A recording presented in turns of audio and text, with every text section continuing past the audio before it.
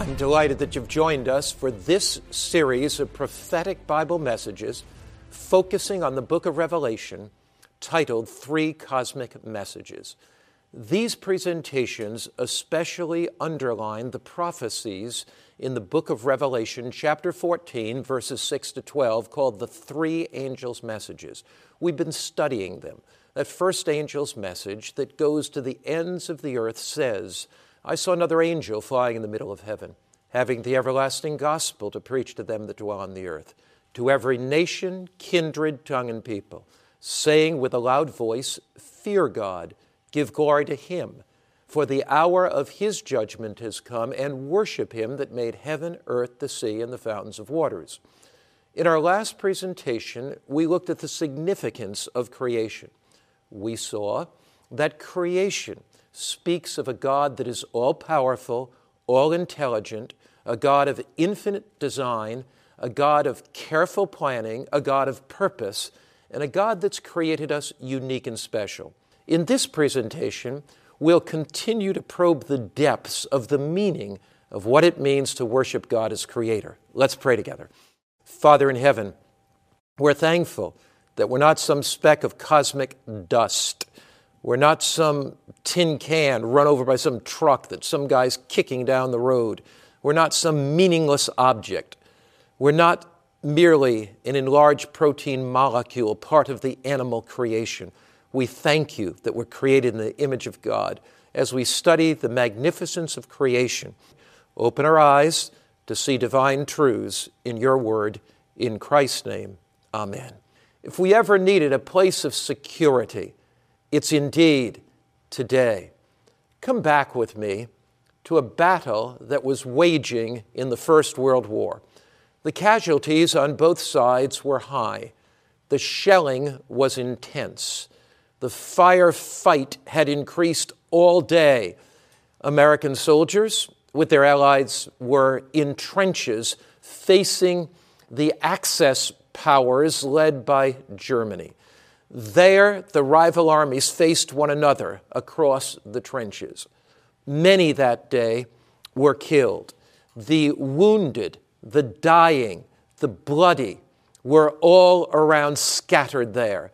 When evening came, it was Christmas Eve, 1914.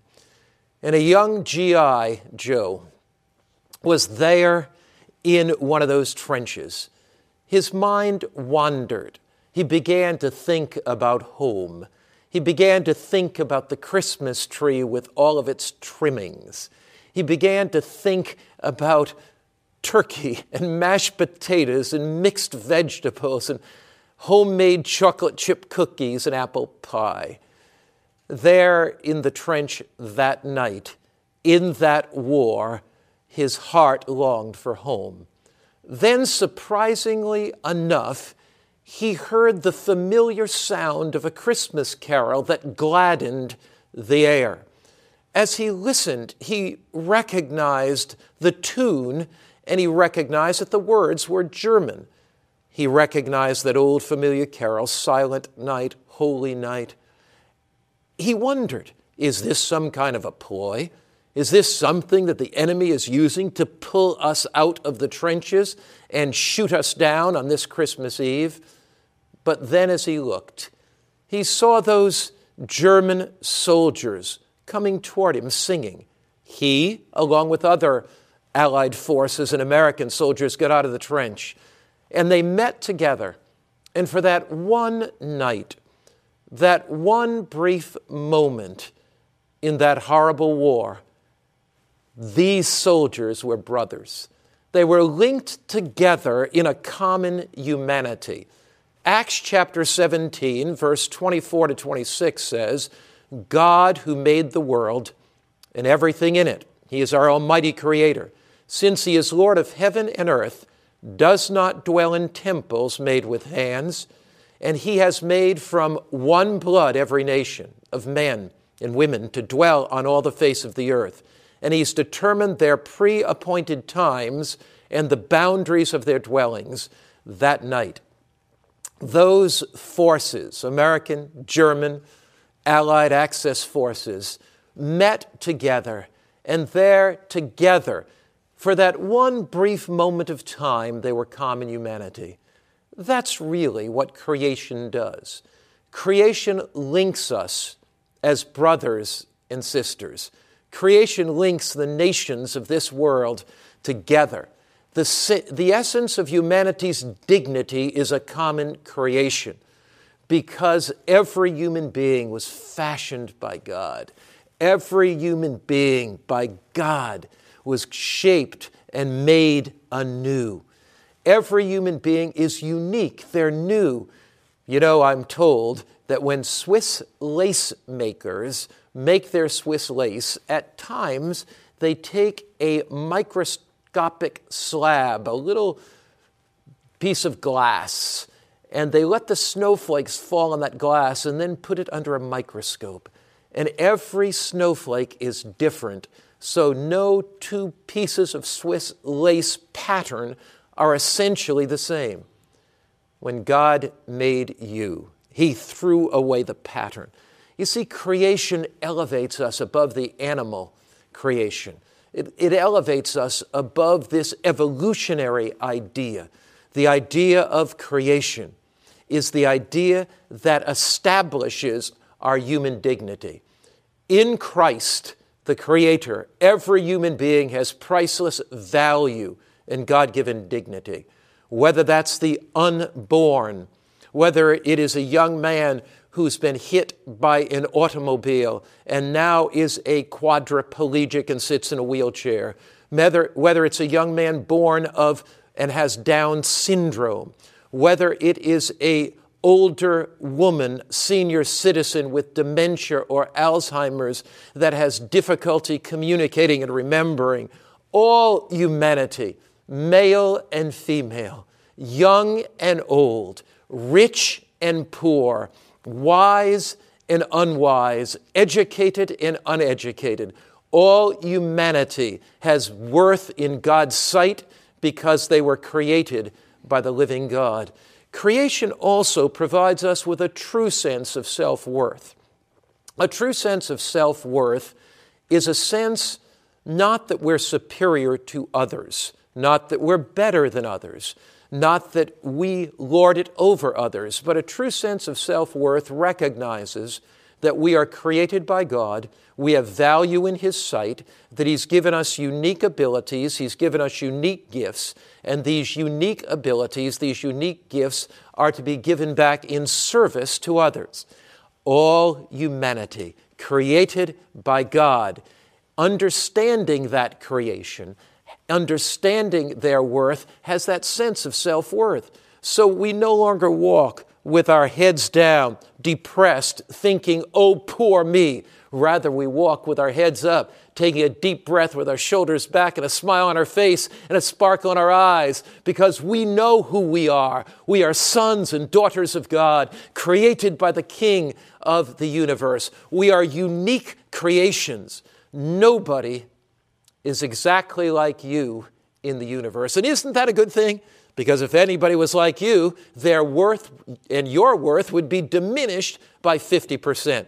You know, even identical twins are not identical. Even identical twins have their differences, their uniquenesses.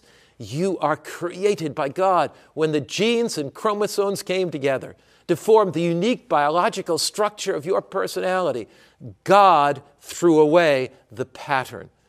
Like a masterpiece painted by Leonardo da Vinci that has incredible worth because it's one of a kind, because it's unique. You are one of a kind. You cannot be produced on a photocopy machine.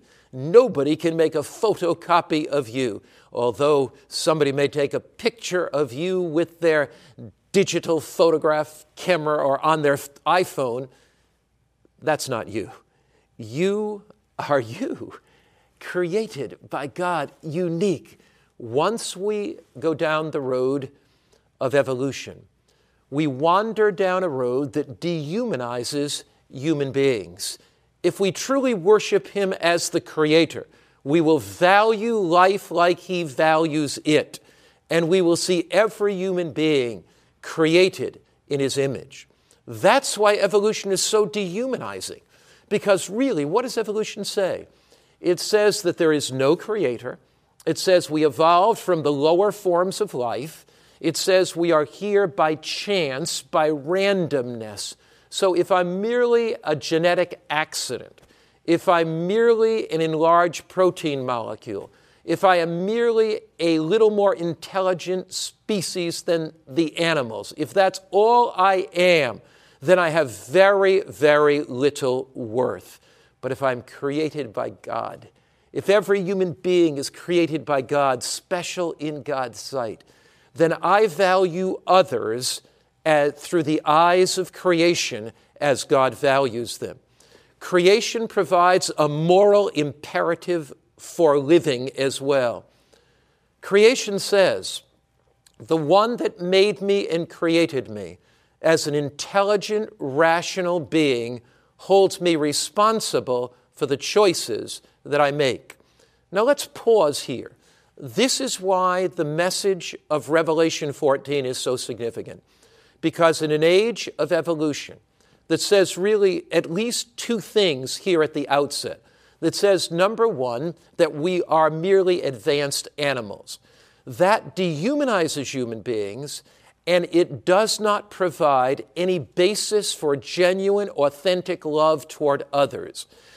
In that philosophy, it is the survival of the fittest, and I simply trample upon others to achieve my goals. There's no moral ethic that's provided. The second thing is that if I'm just an advanced animal and a little more intelligent than the animal, I have no accountability except to myself. Therefore, if there is no accountability except to myself, the idea of making positive moral choices and standing before the judgment bar of God one day to give account of those choices, that simply goes out the window. So creation provides a moral imperative for living. It indicates that the one who made me responsible. There, the message of Revelation 14, verse 7, to a generation that says they have no responsibility except to themselves, that has no moral ethic higher than the own mind.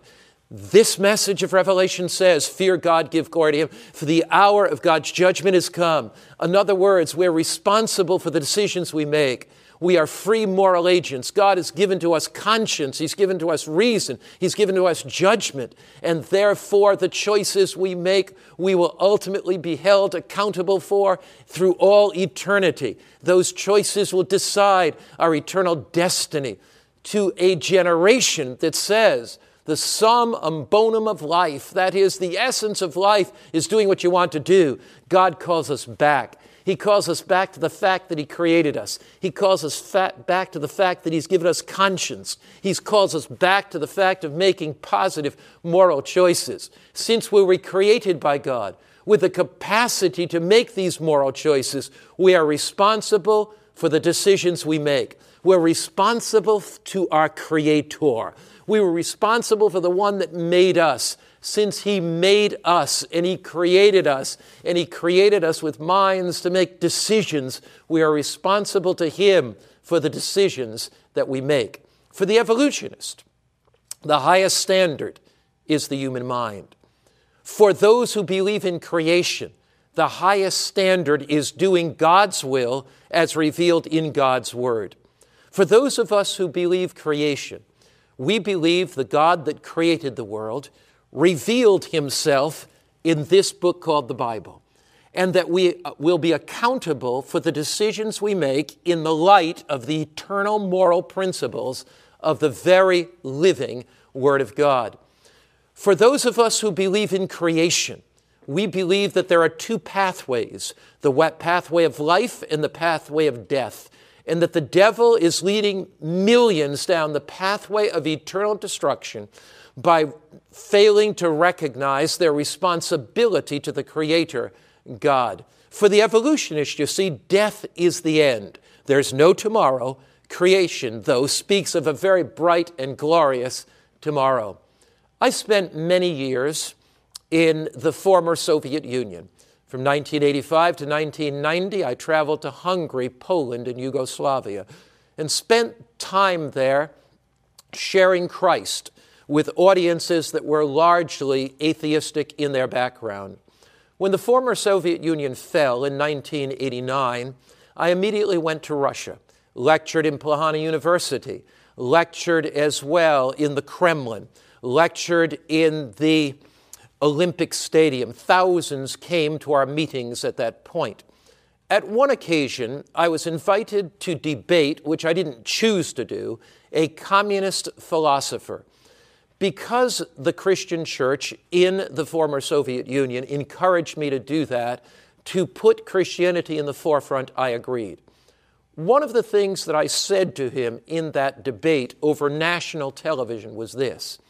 I said, suppose you have a very close friend, and you've known this family for many, many years, and suppose your friend's wife is in a tragic car accident and is killed instantly. Your friend is in the hospital and you go to him to give him comfort. I want to know what you're going to say. Are you going to say to your friend, well, you know, friend, it's just too bad your wife died. At least she's no longer suffering, and, well, she's in the grave now, and you'll never see her again, and worms are going to eat her body, and, you know, this is just a mystery we don't understand, and soon we're all going to die anyway, so take courage. What are you going to say to your friend who's lost his wife? You know, if I have a Christian friend whose wife's been in a car accident, I can go to visit him in the hospital. I can put my arms around him. We can cry together and weep together. And I can say, friend, you know, you and I don't fully understand this. We live in a broken world, a world of good and evil, and I don't have any pat answers, but I know this, that Christ is going to be with you. He says, lo, I'm with you always, even to the end of the earth. I can say to him, Christ will give you strength to get through this. And one day, beyond all the sickness, suffering, and pain, you can see your wife again. You can live with her through all eternity again. One day, there's a better world coming. You see, atheism has no hope for the future. If you accept evolution and you take it to its final end, it does not answer the great questions of life. But if you look at the eyes of Scripture, and through the eyes of Scripture, 2 Peter chapter 3, verse 13 says, nevertheless. What's the nevertheless there for? Nevertheless, although there's sickness. Nevertheless, although there's suffering. Nevertheless, although there's heartache. Nevertheless, although there's poverty. Nevertheless, although there's sickness and disease. We, according to His promise. His what? His promise. Christ's promises do not fail. He does not lie. We look for a new heavens and a new earth wherein righteousness dwells. In this world, there is sickness. In this world, there is suffering. In this world, there is heartache. But there is a new world coming where righteousness dwells. Christ created this world once. He created it in Edenic splendor, where there was no sickness, suffering, and death. And our Creator will recreate it. That's the message of the book of Revelation, that we're not wandering on some aimless planet, spinning through space. We're not alone, but that Christ is here with us, and one day there'll be a better world. Evolution offers no hope of eternal life. It simply offers the grave as a dark hole in the ground, death a long night without a morning. But creation answers the eternal questions of life. Where did I come from? From the hand of a loving God that created me. Why am I here? To reveal His glory, to enjoy the abundance of life He offers. Where am I going? My destiny is eternity. I remember the story of a preacher who was the preacher of Bourbon Street, actually. His name was Bob Harrington. And he would go down to Bourbon Street in New Orleans. He'd open his Bible, and he would share Christ with many of the down and out and outcasts there. One time he was preaching, and one of those outcasts came and took a bottle of beer and opened it and poured it over his head. And another time he was walking through the Bourbon Street, and somebody came up to him and said, Bob, where you might be going, Preacher Bob? He said, I'm going to heaven, but I'm just passing through this life, passing down through Bourbon Street, but I'm on my way to heaven. You know, my brother, my sister, friend, creation says this life is not all there is. God created a perfect world, and he will recreate it in Edenic splendor as a perfect world once again. We are just passing through this world. Creation unites us to God. The God that created us wants to have fellowship with us. Creation establishes our self-worth. It says we have value in his sight because we were made uniquely. Creation forges ties with all humanity. It says all humanity is made of one family, that we are brothers and sisters in Christ. Creation inspires us with a confidence that a God that cares, the God that made us has not forgotten us. The God that made us cares for us. Creation links us to God's inexhaustible power. The one that made us, the one that shaped us, the one that fashioned us, has this inexhaustible, this incredible power. This is the message of the three angels. This is part of these three cosmic messages that go to the world in this generation. Creation encourages us with the hope of life after death. This is an amazing graphic. It was painted by the artist Nathan Green. He painted this aspect, this part of the picture of the second coming of Christ called the Blessed Hope, and he painted into the picture the angel presenting a little girl back to her parents. The artist, Nathan Green, happened to know this family, and their little one died at a very young age of a strange disease. To encourage them, he painted this picture of an angel presenting her back to her parents. What hope we have. The God that created us has not forgotten us. The God that created us will recreate this world in Edenic splendor. And as the Apostle Paul says, the Lord himself will descend from heaven in that blessed hope with a shout, with the voice of the archangel. The dead in Christ shall rise first, and we which are alive and remain will be caught up together with them to meet the Lord in the air. Husbands and wives united in Christ. Sons and daughters brought back and placed in their mother's arms, those that have died in childhood. What a day of rejoicing that will be. God created us. He is all-powerful. He is coming again in the clouds of heaven in Christ to redeem us.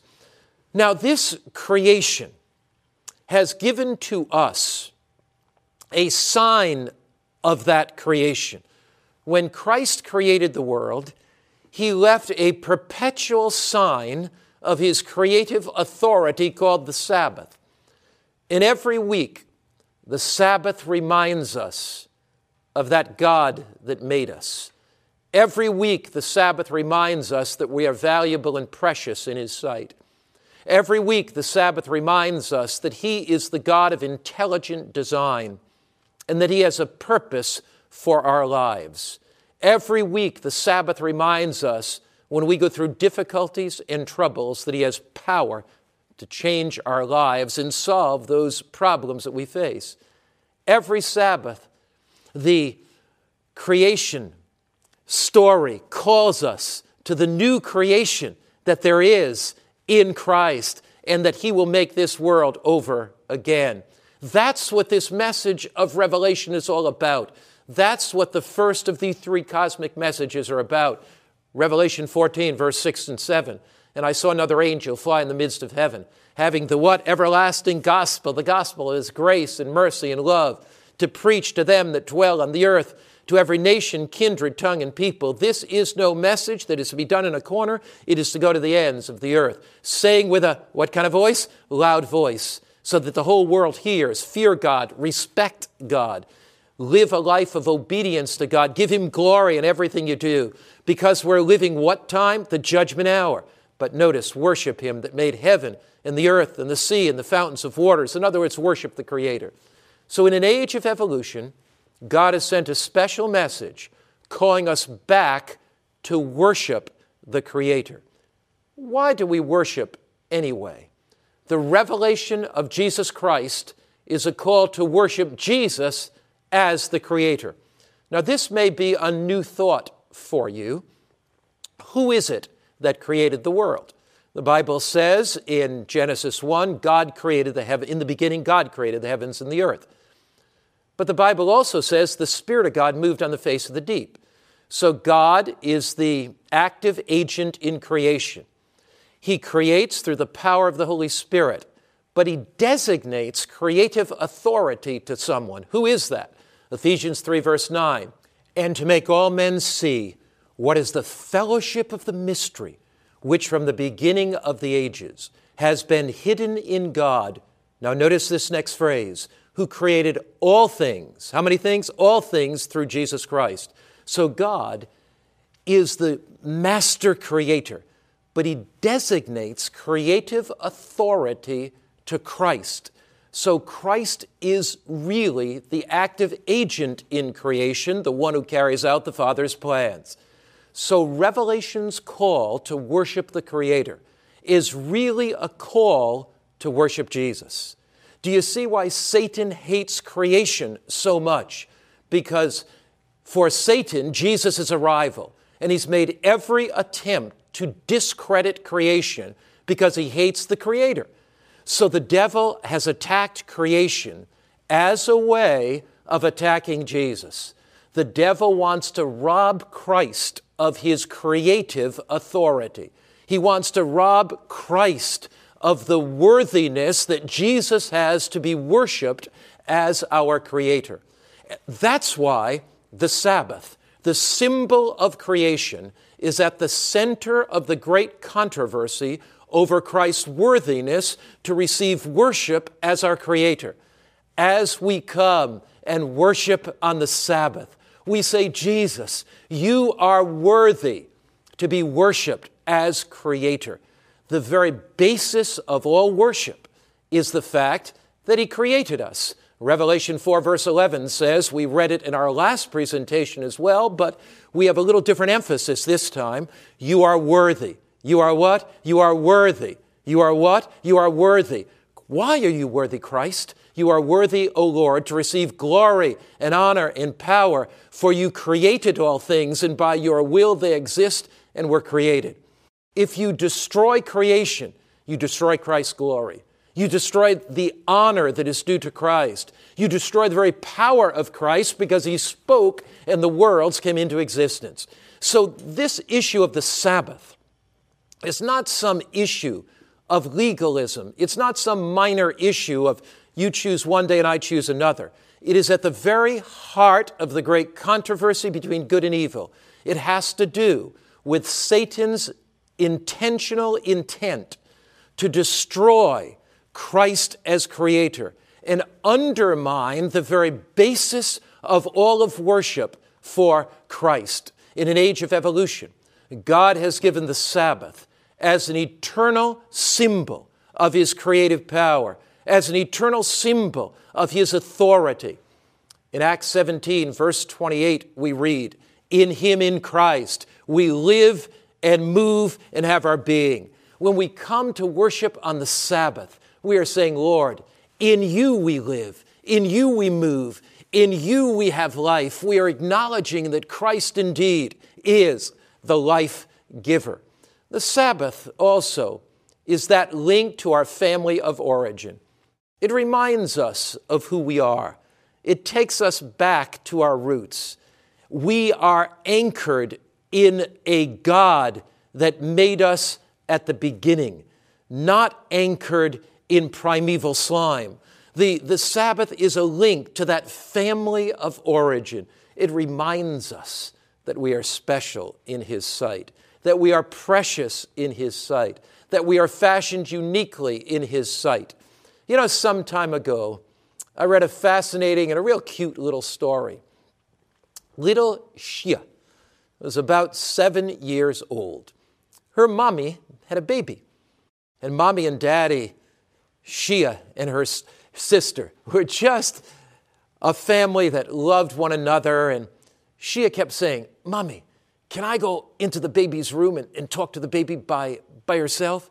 Mommy, can I go into the room with the baby? And you know, mother was a little bit hesitant. She wondered what Shia would say to that little baby, and she wanted to be quite careful. But as the baby grew a little bit, and as Shia showed maturity, and as she showed a real love for her sister, Shia was allowed to go into the room. Shia went in, closed the door, but left it open just a little crack. Well, Mommy and Daddy wanted to know what Shia was going to say to her sister. And so they listened at that door, in the crack of the door, and they heard Shia say this, "Baby sister, tell me what God is like, because I'm beginning to forget." Baby sister, tell me what God's like, because I'm beginning to forget. In the hectic world of the 21st century, in the frantic pace of the 21st century living, we all tend at times to forget. This world overwhelms us. The responsibilities of life seem to choke out at times the very life of spirituality. At times, the world presses in too close. We tend to forget. We forget that God created us. We forget that we were made special by Him. We forget that we are precious in His sight. We forget that He can remake us and recreate us into His image. We forget that He has a better world coming, that there's a new day dawning, that there's a better tomorrow on the horizon. And so He's given us the Sabbath. The Sabbath, this oasis in time. The Sabbath, this palace in time. He invites us to remember that He created us, that He fashioned us, that He shaped us, that He cares for us, that He died for us, to remember that He's coming again for us. Now, there is a not-so-subtle deception, and that not-so-subtle deception tries to blend evolution with a form of creation. And what it says is this, and some Christians have really bought into this lie. It says, well, maybe God was the first cause of everything, but maybe then He just allowed the world to evolve after He created life initially. Then over millions of years, He let the world kind of evolve. So He was really the first cause. He caused that first spark of life. There's what some people think or believe. They try to harmonize creation and evolution. But from a biblical perspective, that's really not possible, because the Bible says in Psalm 33, verse 6 and 9, "By the word of the Lord the heavens were made, and all the host of them by the breath of His mouth. He spoke, and it was done. He commanded, and it stood fast." So the Bible teaches that this world came into existence not over long periods of time, but God spoke the world into existence. So to accept the idea that God created the first spark of life and that then let life evolve is a denial of the scriptural story and undermines the very foundation of Scripture. The Bible also says in Hebrews 11, verse 3, "By faith we understand the worlds were made or framed by the word of God, so that things which are seen were not made of things which are visible." In other words, there were no long years of evolutionary progress. Rather, God spoke, and this world was created in the very likeness of God's plan. God spoke, and the world came into existence. The days of creation, according to Scripture, were 24-hour days. Now, some people say, well, could those days have been thousands and thousands of years? Well, we already read Psalm 33. He spoke and it was done. It doesn't say He spoke and it continued to be done for thousands of years, millions of years. But there is another way that we can know that. If you look at creation and you see the linguistic, grammatical structure of Genesis chapter 1, the Hebrew word for day is the word yom. And throughout the Bible, every time a number precedes the word yom as an adjective, it limits the time period for 24 hours. Now, it is true that sometimes the word yom in the Bible is used for a longer period of time. But when you have a number preceding it as an adjective, it has to be 24 hours. So if you say that the 24-hour days of creation are longer periods of time, that they're not 24 hours, one of the real problems you have is you undermine the very structure, the very grammatical structure of Scripture. There's another problem with that. In Exodus 20, verse 8 to 11, the Bible says, "Remember the Sabbath day to keep it holy. For in 6 days the Lord made heaven and the earth, the sea, and all that is in them. And he rested the seventh day. Therefore the Lord blessed the Sabbath day and hallowed it." What sense would it make for God to say, "Remember the seventh-day Sabbath," if the seventh-day Sabbath were not a 24-hour period of time, and if it were merely thousands and thousands of years, each day of creation? So it would be nonsensical to say, "Remember the Sabbath, 6 days God created the world, the seventh day rested," if indeed there is no 7-day creation week that are literal days, 24 hours each.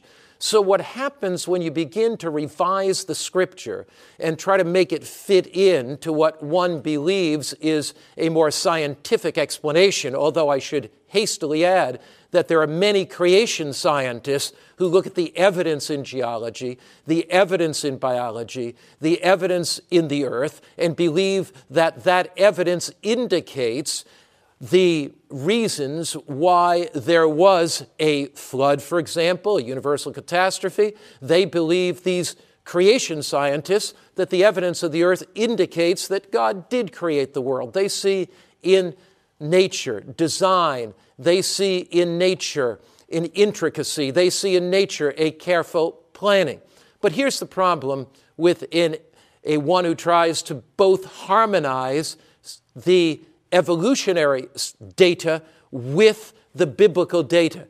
It means that you undermine Genesis, it means you undermine the Ten Commandments, and it really means you bring into question what Christ himself said. Because Christ talks about creation, he talks about the flood, he says, "In the beginning God created male and female." So you bring into question the entire realm of Scripture if you go down that road. That's why Satan is challenging the very heart of God's authority. He wants to attack the Sabbath because he wants to undermine creation, because he wants to attack Jesus, and he wants to diminish the authority of Christ and take away the very essence of why we worship Christ.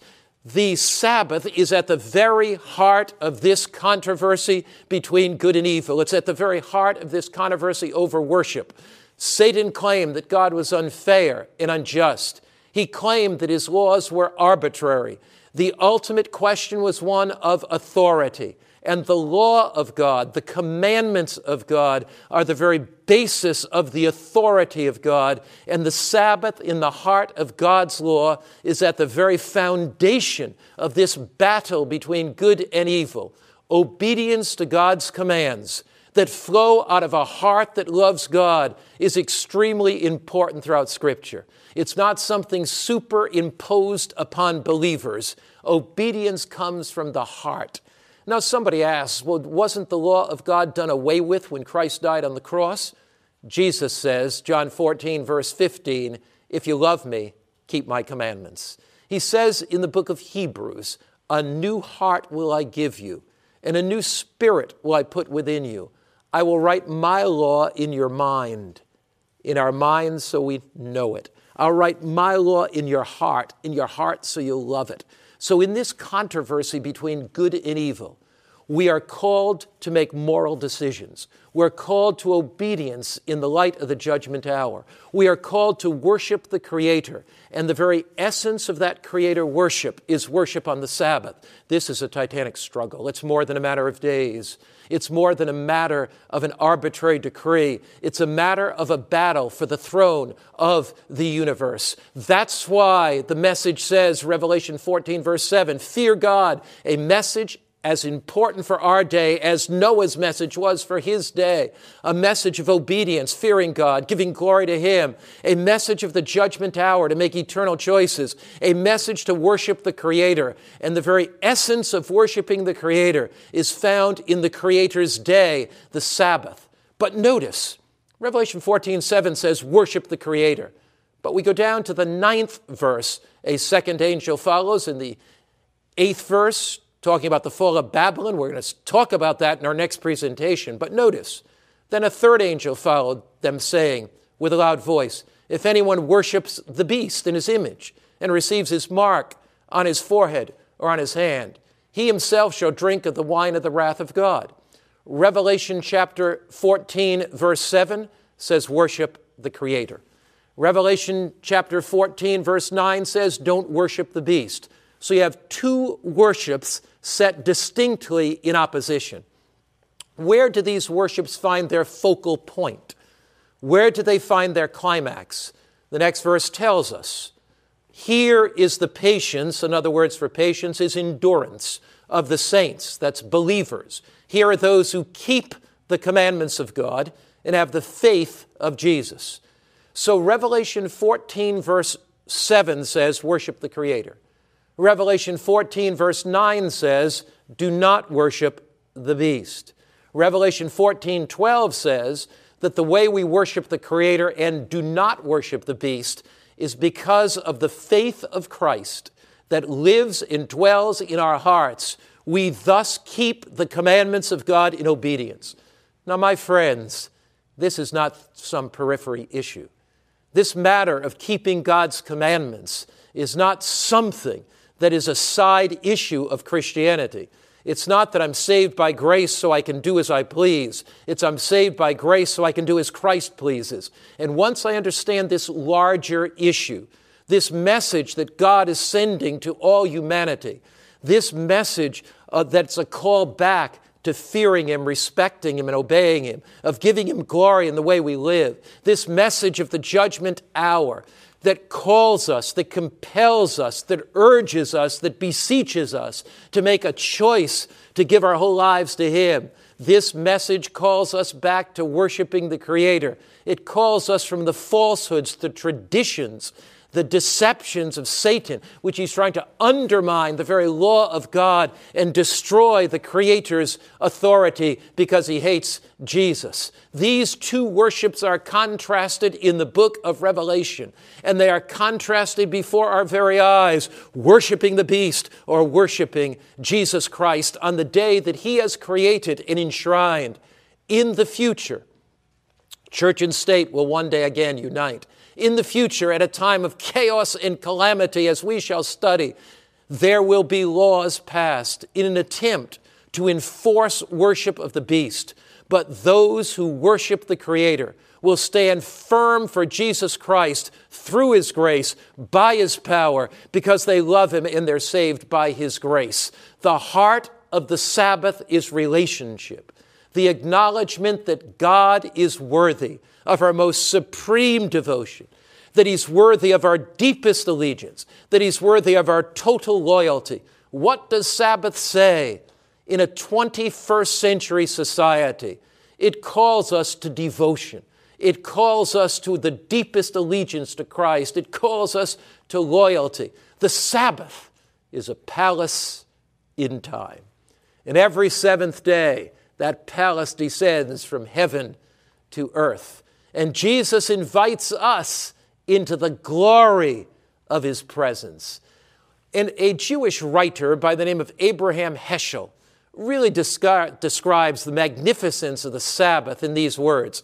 The Sabbath is a metaphor for paradise and a testimony to God's presence. In our prayers, we anticipate a messianic era that will be a Sabbath. And each Shabbat or Sabbath prepares us for that experience. You see what Heschel is saying? That the Sabbath is a metaphor for paradise. So on the Sabbath, the palace in time descends. We leave the cares of earth. We leave the heartaches of earth. We leave the sorrows of earth. We are enclosed. We are shut in with Jesus in His palace. We are in relationship to Him in worship. We are in relationship to Him as each week we come to sing His praises, as we study His Word, as we pray as corporate bodies in worship. The Bible says in the book of Hebrews, forsake not the day of yourselves assembling, and so much the more as you see the day approaching. The Sabbath becomes the sign of loyalty to Him in the light of a universal conflict between Christ and Satan. And then Heschel says, unless one learns how to relish the taste of the Sabbath, one will be unable to enjoy the taste of eternity in the world to come. The Sabbath is an appetizer. The Sabbath provides for us a taste of eternity. The Sabbath is a time for us to fellowship with our Creator. Heschel goes on, 6 days a week, we wrestle with the world. wringing profit from the earth on the Sabbath. We especially care for the seed of eternity planted in the soul. The world has our hands, but our soul belongs to someone else.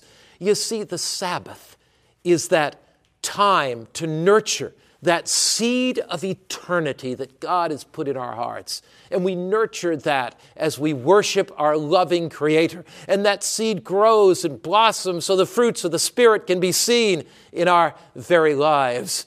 On Sabbath, Christ finished his work. It was complete. And on Sabbath, we rest in his love and care. Sabbath rest is a rest in his loving care. Sabbath rest is a rest in his righteousness, not ours. Sabbath rest is a rest in anticipation of the eternal rest that Christ will give us when he comes again. Sabbath rest is a symbol of a faith experience in Jesus. It is a graphic illustration of our trust in him, because it is a total period of rest in him. We enter into his palace in time. Salvation comes only through Jesus. We cannot earn it. We don't deserve it.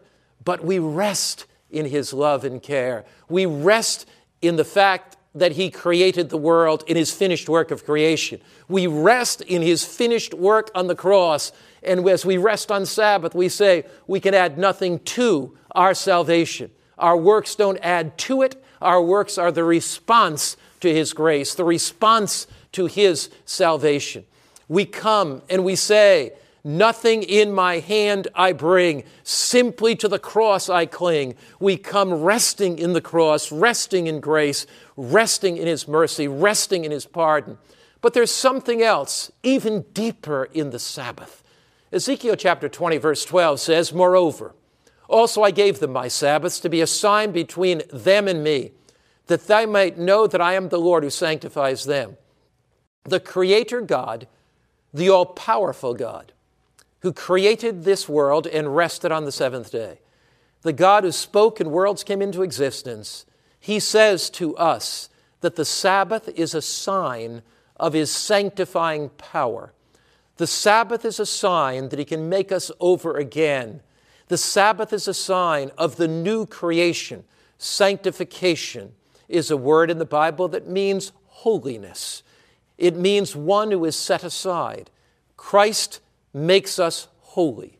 We don't make ourselves holy. We don't change our own lives. We are not our own creators. But as we come on Sabbath, we acknowledge the fact that he is the sanctifying God. We acknowledge the fact that he is the God that touches us with blessing. We acknowledge the fact that he is our all-powerful creator. God wants to set you apart as his special child. He longs to sanctify you as that special child of his. The Sabbath is a symbol of that.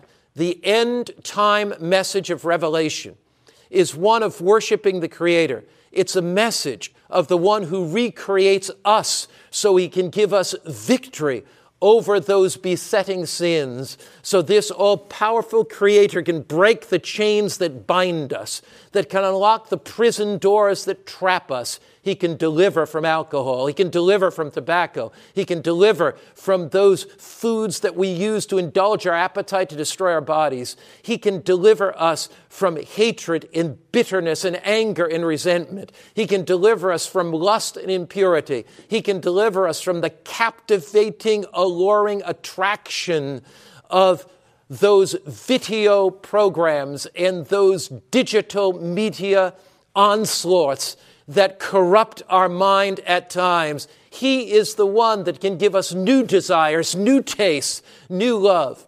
We worship Christ as the Creator because we love his creation. You see, worshiping Christ as the Creator not only means that he will recreate us, but if I worship him as the Creator, I will be interested in caring for his creation. In an era when industrial pollution is destroying our earth, in an era when this earth is being polluted by factories all around us, there is a call, a relevant call, an end-time call to worship him as Creator. If I worship him as Creator, I'm going to respect that which he created, the earth, and do everything I can to care for the earth. But also, if I worship him as creator of all that he has created, the human body is the most sacred. So if I worship him as creator, I'm going to care for this body that he made. Sabbath is that call to worship him together as creator, the one who created heaven and earth. It's a call for families to come, to pray together, to study God's word together, to let the power of the Creator change their lives. We need Sabbath quality time with God, with our families, who sanctifies us, the God who helps us to keep growing in our spiritual lives. And one day in eternity, one day in a place called glory, one day in a place called heaven, one day when we walk on streets of gold, the Bible says, Isaiah 66, verse 23 and 24, it shall come to pass that one new moon from another, and from one Sabbath to another, every month will come up and partake of the tree of life, but every Sabbath, every week, every seventh day, one Sabbath to another, all flesh, how many flesh? All flesh shall come to worship before me, says the Lord. We will have and enter into that forever relationship with him. Can you imagine it? Singing on Sabbath in heaven, worthy, worthy is the Lamb to receive blessing and honor and glory. The Sabbath is not some legalistic requirement. It is a day of rest and gladness. Let joy fill your soul as Charles sings, O day of rest and gladness.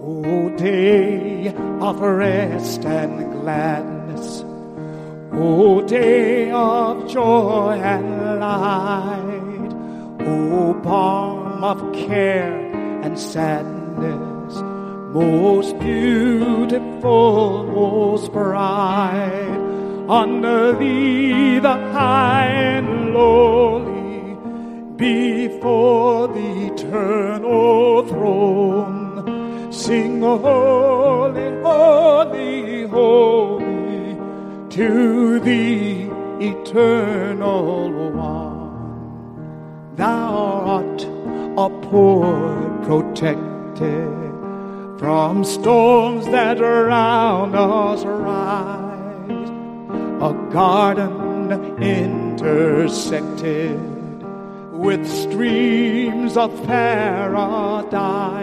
Thou art a cooling fountain in life's dry, dreary sand. From thee, like Pisgah's mountain, where view our promised land.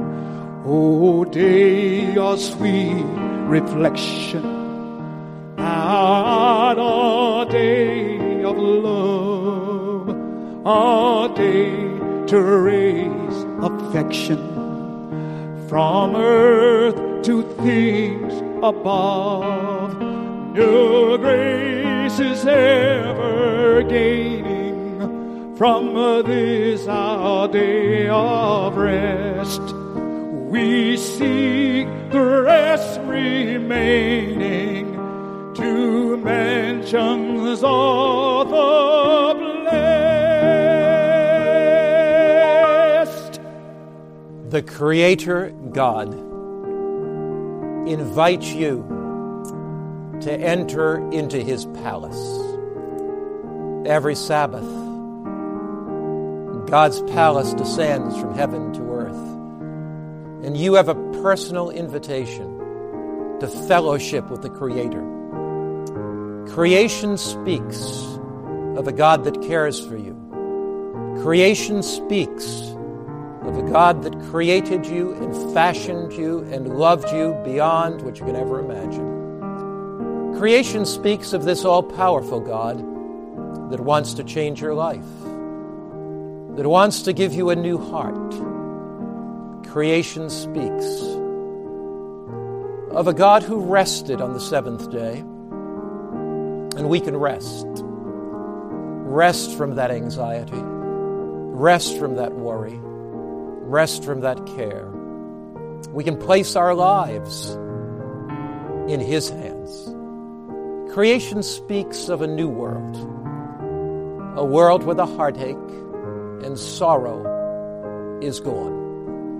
Creation speaks of a God that is coming again. He created the world once, and He longs to recreate it again. O day of rest and gladness, will you enter into the joy of creation by committing your life to worship Him each Sabbath and understand the bigness and largeness of the Sabbath as we pray. Father, many of us have understood the Sabbath before, but we see it in bigger terms, larger terms. We accept your invitation to accept this as a day of joy and gladness. Some of us have never heard messages on the Bible Sabbath before, and just now we make that decision to follow you and enter into your joy in Christ's name. Amen. May Jesus guide your life as you understand more fully the blessings that He has for you each week in the Bible Sabbath. My prayer is you'll enjoy the blessings of the Sabbath today and always.